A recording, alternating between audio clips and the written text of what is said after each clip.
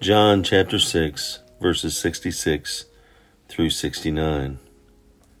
For from this time, many of his disciples turned back and no longer followed him. You do not want to leave me too, do you? Jesus asked the 12 disciples. Simon Peter answered him, Lord, to whom shall we go? You have the words of eternal life. We believe and know that you are the Holy One of God. Here we see a description of those who were following Jesus. And it was more than just the 12. That was his inner circle, but there were many that were following, and his words became difficult, or maybe they became disappointed. And you could ask yourselves, why did they desert him? And it could be because they realized that he wasn't going to be the conquering Messiah king that they had expected to get them out of Roman rule, out from under Roman oppression. Or maybe he refused to give in to their self-centered requests. He emphasized faith, not deeds. You don't have to do this or that. It's your faith. It's your trust. His teachings were difficult to understand, and some of his words were offensive. They couldn't quite grasp them. And as we grow in our faith, we may be tempted to turn away because Jesus' teachings, his lessons, are difficult. Ask yourself, will your response be to give up, to ignore certain teachings, to twist them until they fit your particular style or your particular desires? Or will you reject Christ completely?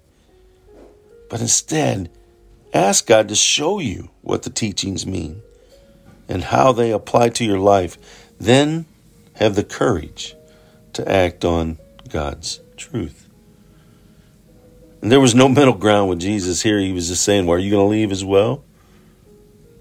He was showing that they could either accept or reject him. And Jesus was not trying to repel people with his teachings. He was simply telling the truth. The more the people heard Jesus' real message, the more they divided into two camps. The honest seekers who wanted to understand more, and those who rejected Jesus because they just didn't like what they had heard. Sounds so familiar in today's world. If it doesn't fit my particular understanding of Scripture, then I toss it to the side, or I manipulate it enough to make it fit for me. We use textbooks, maybe psychology or sociology or political science books, and they're the lens at which we read the Bible, which is wrong. We need to make the Bible the lens of which we read any and all texts, because it's God's Word. Peter answered Jesus' questions, do you want to leave? And Peter said, to whom shall we go? Where? Peter answered, we know who you are. We know you are the way, and there is no other way. And you know what, man, there are so many philosophies and self-styled authorities that Jesus alone has the words of eternal life. Doesn't seem possible, but Jesus is the way, the truth, and the life. People can look everywhere for eternal life and miss Jesus. He's the only source. Stay with him, especially when you're confused or feel alone, because he'll help you. If you're willing to seek the truth, he will help you find the truth.